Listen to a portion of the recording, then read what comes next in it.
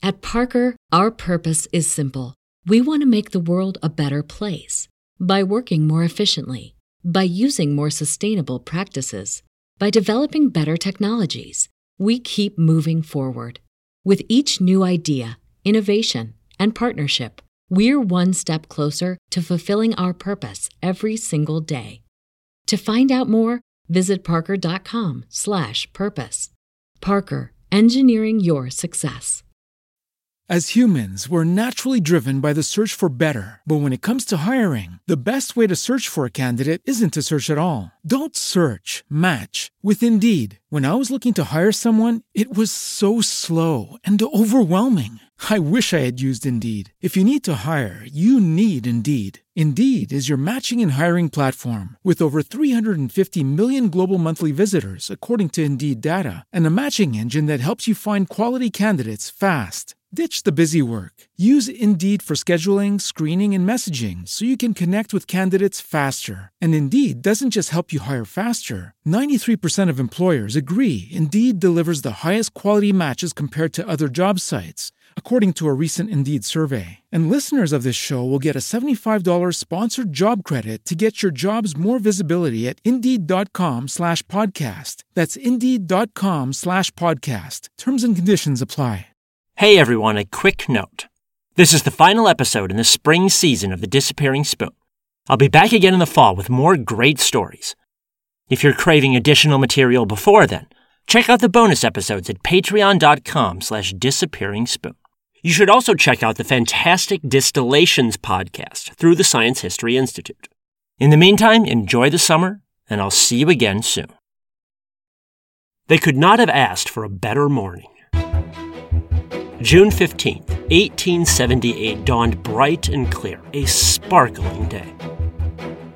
A crowd had gathered at a racetrack in Palo Alto, California, land that would later become Stanford University. In fact, the university's namesake, Leland Stanford, was the reason everyone was there. Stanford had made his fortune as a railroad magnate, then served as governor of California. But his true passion was horses. And he'd gathered the crowd that day to settle a long-standing debate among horse fanciers.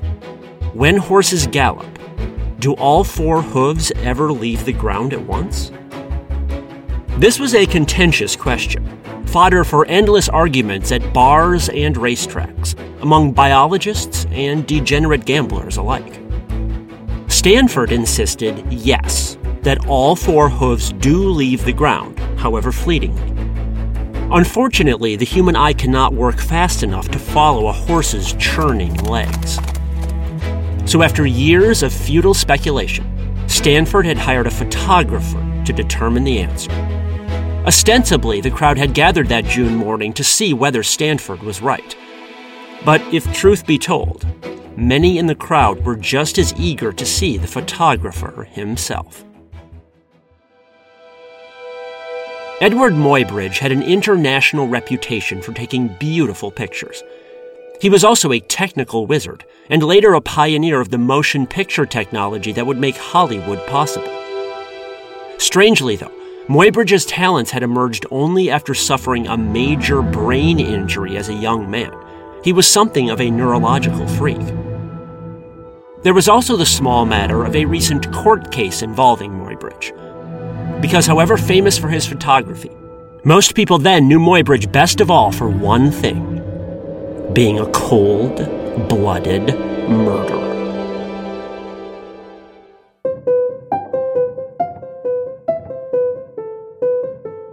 From the Science History Institute, this is Sam Keene and the Disappearing Spoon, a topsy-turvy, science-y history podcast, where footnotes become the real story.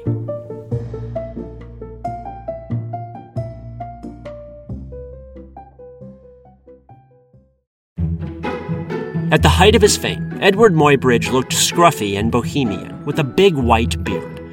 Someone once described him as Walt Whitman ready to play King Lear. Before his bohemian phase, however, Muybridge had had a respectable career. He was born in England in 1830 and emigrated to the United States at age 22. He opened a bookshop in San Francisco. But that nice, respectable life crumbled in 1860. That year, Muybridge decided to return to England to hunt for some rare books. Unfortunately, he missed the steamship out of San Francisco. So he decided to take a stagecoach to St. Louis instead and sail from there. He never made it. Somewhere in northeast Texas, the driver lost control of the horses on a steep downward slope. A second later, the brakes failed, and the stagecoach began careening out of control. Seatbelts, of course, did not exist back then, and the coach crashed headlong into a tree. One passenger died instantly. Muybridge was thrown clear, but he landed headfirst on a boulder and split his skull open. He spent 9 days in a coma and woke up 150 miles distant in an Arkansas hospital. For the next 3 months, he suffered seizures and agonizing headaches. His hair went stark white. He also had double vision and temporarily lost all sense of hearing, taste, and smell. Nowadays, it seems clear that Muybridge suffered a severe concussion. But more than that, he showed signs of permanent brain damage. Above all, friends noticed a personality shift. Before, he'd been patient, friendly, and good at business. Afterward, he was rash and impulsive and had a volcanic temper. He'd fly into rages over the smallest thing. Reading between the lines here, Muybridge probably suffered damage to his frontal lobes. The frontal lobes are responsible for our so-called executive function in the brain. The frontal lobes help us plan things and reason through things. They also calm us down when we feel emotional. It's always tricky to retro-diagnose someone from the past, but it sure seems likely that Muybridge suffered damage to his executive center. No matter the specifics, Muybridge definitely changed after the accident. He sailed to England and spent the next 5 years recovering. And here's where his life took a swerve. Photography was a new technology then. Muybridge had seen examples in San Francisco and thought they were fine, far less interesting than books. Suddenly, though, in England, he grew fascinated with photography. It became his obsession. And as strange as it sounds, some scientists today have linked his newfound obsession directly to his accident. There's a disorder in neurology called sudden savant syndrome.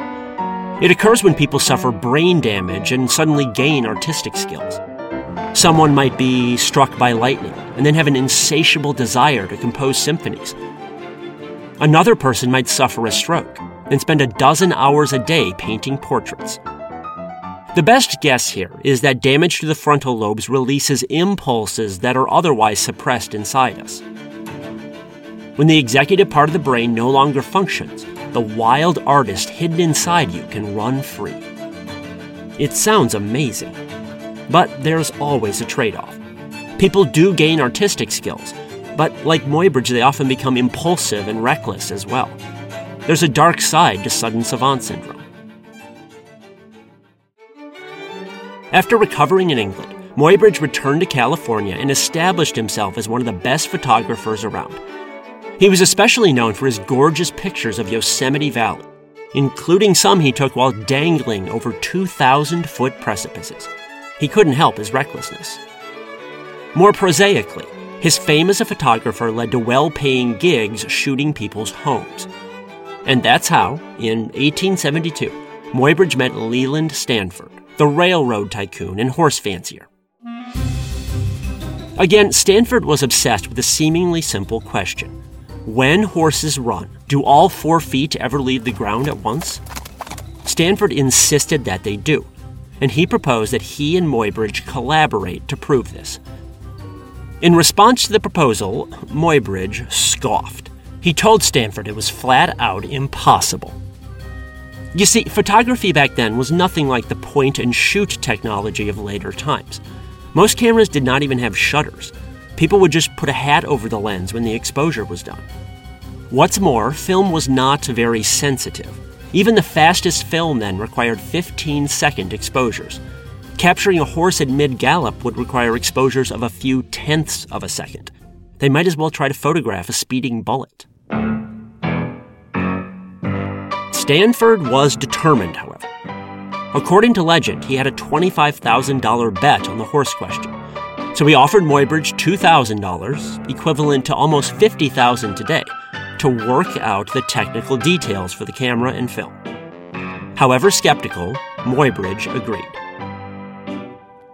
Unfortunately, this little venture soon hit a bit of a hiccup. Muybridge committed murder. Around the time he met Stanford, Muybridge had married a woman named Flora. She was 21 years younger than him and worked as a technician in his photography studio. At first, they had a nice, happy union. It did not last. As part of his job, Muybridge was constantly traveling, and Flora was getting bored sitting around at home. She did like the theater, though, so Muybridge arranged for a local drama critic named Harry Larkins to escort Flora to the theater a few nights a week. You can probably guess what happened next. While the older, unkempt husband was gallivanting around the country, the suave Larkins swept in and seduced Flora. They began a torrid affair. Flora eventually got pregnant and had a child in 1874, and Muybridge naturally assumed it was his. They named the child Florado, possibly a mashup of Flora and Edward. But 2 weeks before Halloween, in October 1874, Muybridge came across a letter that Flora had sent to Harry Larkins. She'd included a photograph of Florado. The caption read, in Flora's handwriting, "Little Harry." Muybridge went ballistic. He began stamping his feet, howling and screaming. It was a full 5-alarm rampage. He might have been furious anyway, even without his brain's damaged executive center. With the damage, there was no hope. He grabbed his 6-shooter and went off to find Larkins. He finally tracked Big Harry to a ranch 8 miles from Napa Valley. When Larkins answered the knock on the door, Muybridge said, "This is a message from my wife." Then, the bullet tore through Larkins' heart.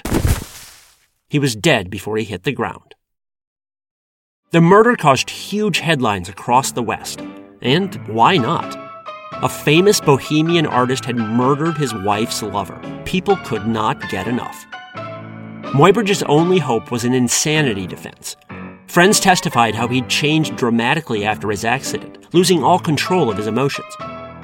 But when the jury retired to debate the verdict, the death penalty was still very much in play.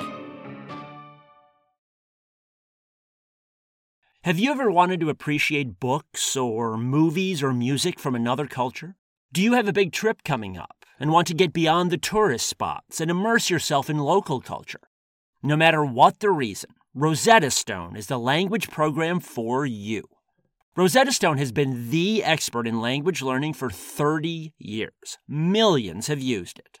Rosetta Stone knows what works for getting started, remembering what you've learned, and motivating you to stay on track. Plus, the built-in True Accent feature gives you live feedback to improve your pronunciation. It's like having a personal trainer for your accent. So don't put off learning that language. Start today. For a limited time, Disappearing Spoon listeners get Rosetta Stone's lifetime membership for 50% off. That's 50% off unlimited access to 25 language courses for the rest of your life. Redeem 50% off at rosettastone.com/today. At Parker, our purpose is simple. We want to make the world a better place by working more efficiently, by using more sustainable practices, by developing better technologies. We keep moving forward. With each new idea, innovation, and partnership, we're one step closer to fulfilling our purpose every single day. To find out more, visit parker.com/purpose. Parker, engineering your success.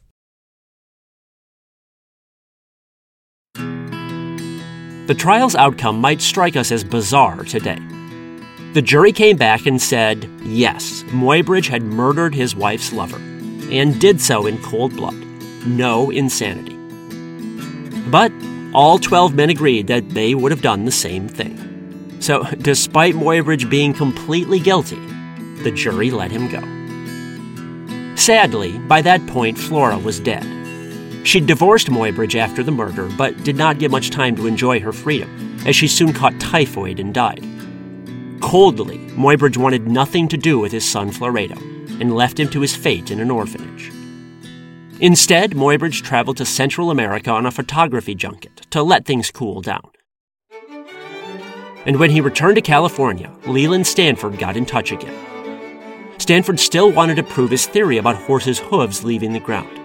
And with nothing better to do, Muybridge finally agreed to go all in on the project. After a few years of tinkering and a lot more of Stanford's money, Muybridge eventually solved the two big technical problems. First, he helped develop a chemical for film that was far more light-sensitive. It could therefore capture a clean picture after only a brief exposure. Second, he designed a far faster shutter system. It actually involved two shutters that slid past each other. Each one had a hole in it, and when the holes aligned for a split second, you would get a picture. Everything came together that beautiful June morning in 1878. Muybridge set up his equipment in a white shed near the racetrack. It had one open side facing the dirt. Inside the shed were dozens of Muybridge's quick-acting cameras, each several inches apart. On the opposite side of the track hung a long white sheet to make the brown-colored horse stand out. The horse's name was Abe Eddington. Go figure. At Muybridge's signal, old Abe took off, galloping along at 40 feet per second. Harnessed to Abe was a two-wheeled cart. There were 12 electrical wires buried in the racetrack dirt ahead of him. When the cart's wheels crossed each wire, they completed a circuit, causing one of the 12 cameras to fire. Using this setup, Muybridge managed to snap 12 pictures in less than a second. It sounded like a machine gun. Afterward, Muybridge retreated to a darkroom to develop the pictures. Leland Stanford paced nervously outside. Given the budget overruns, he had spent $50,000 on the project, $1.2 million today, and twice the size of his original bet. What if the pictures didn't develop? It would all prove a waste of money. Or worse, what if the pictures proved him wrong and embarrassed him? Finally, after 20 minutes, Muybridge emerged from the darkroom. And when he showed Stanford the pictures, the railroad tycoon threw his arms up in triumph. Just as he'd predicted, all four hooves clearly left the ground mid-stride. Horses were not eternally earthbound. However briefly, they do fly. Word about the photographs quickly spread, although the reactions outside Palo Alto were mixed. On the one hand, the public loved the experiment, and Muybridge became world famous. Artists, meanwhile, had a different reaction. Many painters and sculptors, in fact, got downright angry. The spread of photography was already poaching on their territory. Now Muybridge was making them look foolish. As one critic noted, the pictures laid bare all the mistakes that sculptors and painters had made in their renderings of horses. Indeed, compared to Muybridge's photos, their depictions of running horses suddenly looked a little ridiculous. Many of them had painted horses splayed out as if doing a belly flop or other ridiculous things. Now, some artists swallowed their pride and tried to get better. Thomas Eakins and Edgar Degas studied Muybridge's work closely. Other artists, though, took to the offensive. Auguste Rodin, who sculpted The Thinker, was especially mad. Rodin thundered, "It is the artist who is truthful, and it is photography which lies. For in reality, time does not stop." It's an interesting point. Time does not actually stop. Then again, Rodin's sculptures and paintings didn't move either. It also sounds a bit like sour grapes. And no matter what, Rodin was fighting rearguard action. Muybridge's photo forever changed the art world. But if artists got upset, biologists were thrilled with Muybridge's work. His horse photos appeared in Scientific American, and they opened up a whole new way to study animal motion. In a wider sense, Muybridge also demonstrates a general truth of how science gets done. We normally think about scientific progress in terms of theoretical breakthroughs, like Einstein or Darwin had. But sometimes knowledge advances when scientists simply get new toys. Telescopes were originally military hardware, not for stargazing. Similarly, Muybridge's cameras were meant to settle a bet, but science benefited mightily. And science is still benefiting today. Several research teams in the past decade have used high-speed cameras to resolve a new generation of vexing questions about animal behavior. Call it Muybridge 2.0. I've actually put together a bonus episode about these new research projects at patreon.com/disappearingspoon. The work has helped scientists understand how dogs and cats eat and drink, among other things. Scientists have also snapped high-speed pictures of pandas, kangaroos, and other animals doing a variety of adorable things. Check it out at patreon.com/disappearingspoon. Unfortunately, after the triumph at the racetrack, Muybridge and Stanford had a nasty falling out.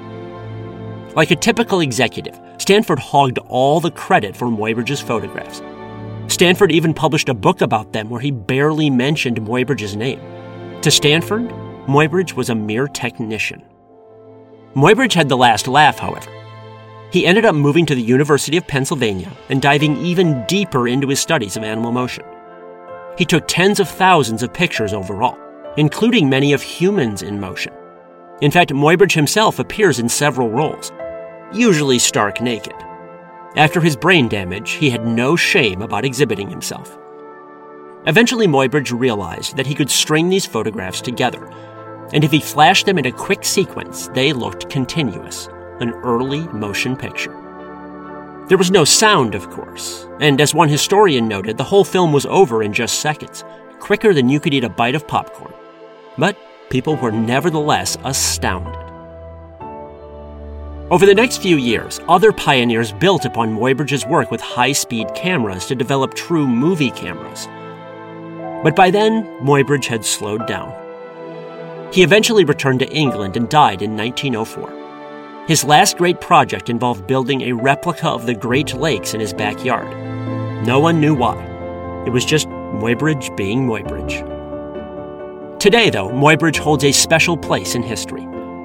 He remains one of those rare people like Leonardo or Albrecht Dürer who pioneered both art and science. And it all came about because of a carriage accident that nearly split his head open. I've written books that cover nearly every topic in science, from atomic physics to the fate of the cosmos. But when I hear a story like Edward Muybridge's, I'm reminded that perhaps the biggest mystery in the universe lies right between our own ears.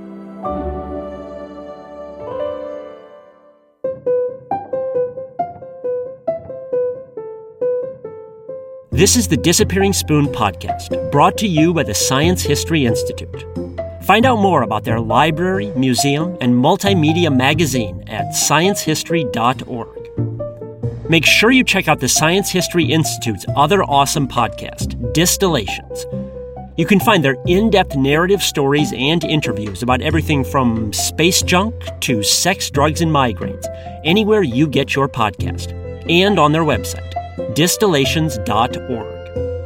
You can find more incredible stories from my books at samkeen.com. You can also book me as a speaker at your school or event.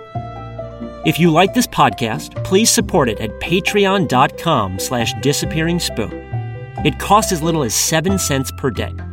You can also get bonus episodes and signed books. Please spread the word to others as well, and subscribe in iTunes, Stitcher, or other places. This episode was written by me, Sam Keen. It was mixed by Jonathan Pfeffer and produced by Mariel Carr, Rigoberto Hernandez, and Padmini Raghunath.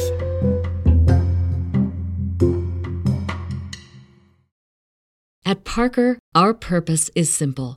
We want to make the world a better place by working more efficiently, by using more sustainable practices, by developing better technologies. We keep moving forward.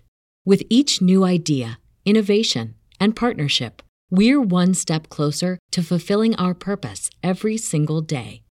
To find out more, visit parker.com/purpose. Parker, engineering your success.